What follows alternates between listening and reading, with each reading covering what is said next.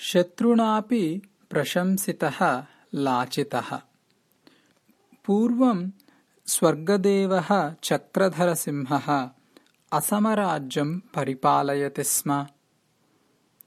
तस्य सेनानायकः लाचितवरफुकनः वरफुकनः इति राज्ञा दत्तः बिरुदः। लाचितस्य पिता अपि राजस्थाने उद्योगी आसीत्। अतः आबाल्यात् एव लाचितः क्षत्रियोचितासु विद्यासु अनितरसाधारणं नैपुण्यं प्राप्तवान् आसीत्। अतः एव अल्पे एव वयसि सः सेनानायकदं प्राप्य शौर्यादिकं प्रदर्श्य वरफुकनः इति बिरुदमपि प्राप्तवान् आसीत्। तस्मिन् काले देहल्याम् औरङ्गजेबस्य शासनं प्रचलति स्म। औरङ्गजेबस्य राज्यदाहः अत्यधिकः। विना कारणम् आक्रमणं कृत्वा सः राज्यानि वशीकरोति स्म। असमराज्यमपि वशीकरणीयम् इति तस्य चिन्तनम् आसीत्। दूरदृष्टिमान् लाचितः एतत् अवगत्य गुवाहटी नगरसमीपे दुर्गनिर्माणाय आदेशं कृतवान्।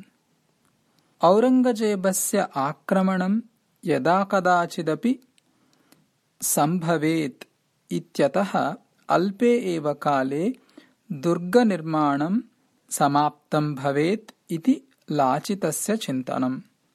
तद्दुर्गं निर्मितं चेत् शत्रोः आक्रमणस्य निरोधः सुकरः इति सः जानाति स्म। एतत् कार्यं सः मातुलाय एव समर्पितवान्। तस्य आज्ञा आसीत् यत् दुर्गनिर्माणकार्यम् अहोरात्रं प्रचलेत् इति। अतः सैनिकाः एव निर्माणकार्ये योजिताः तेन। एकस्यां रात्रौ लाचितः दुर्गनिर्माणस्य प्रगतेः वीक्षणाय तत्स्थलं गतवान्। तस्मिन् समये सर्वे अपि निद्रामग्नाः आसन्।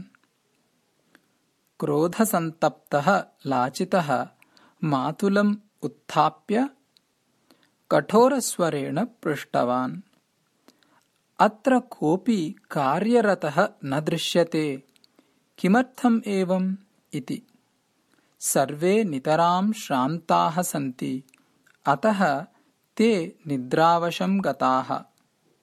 मातुलः शिरः अवनमय्य एव अवदत्, किं देशे अपायग्रस्ते श्रमचिन्ता क्रियेत? भवान् किमर्थम् अत्र नियुक्तः? अविरतं कार्यं यथा प्रचलेत् तथा परिवीक्षणाय खलु? किन्तु भवता एव अत्र प्रमादः आचरितः। एषः न लघुप्रमादः, महान् देशद्रोहः एषः इति वदन् लाचितः कोशात् खड्गं निष्कास्य मातुलस्य शिरच्छेदं निर्व्यामोहं कृतवान् एव। देशहितात् अपि मातुलः श्रेष्ठः न इति तस्य चिन्तनम् आसीत्। एतत् दृष्टवन्तः सैनिकाः स्तब्धाः जाताः।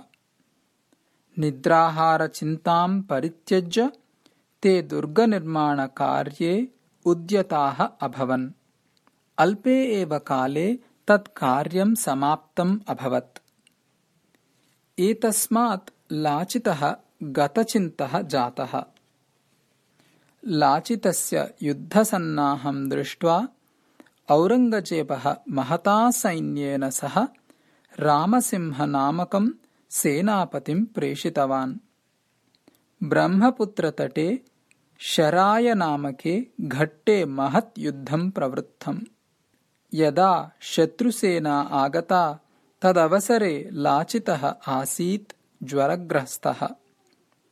तथापि सः ज्वरम् उपेक्ष्य रणरङ्गं प्रविश्य शौर्येण युद्धं कृत्वा शत्रुसेनां पराजितवान्।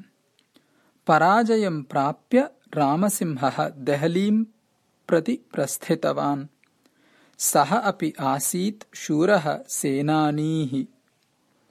सः लाचितस्य शौर्यं चातुर्यं च मुक्तकण्ठं प्रशंसितवान्। शत्रोः अपि प्रशंसां प्राप्तवान्। लाचितवरफुकनः भारतदेशस्य मुकुटमणिषु अन्यतमत्वेन विराजते। धन्यः लाचितः, धन्या भारतधरणिः। समाप्तः।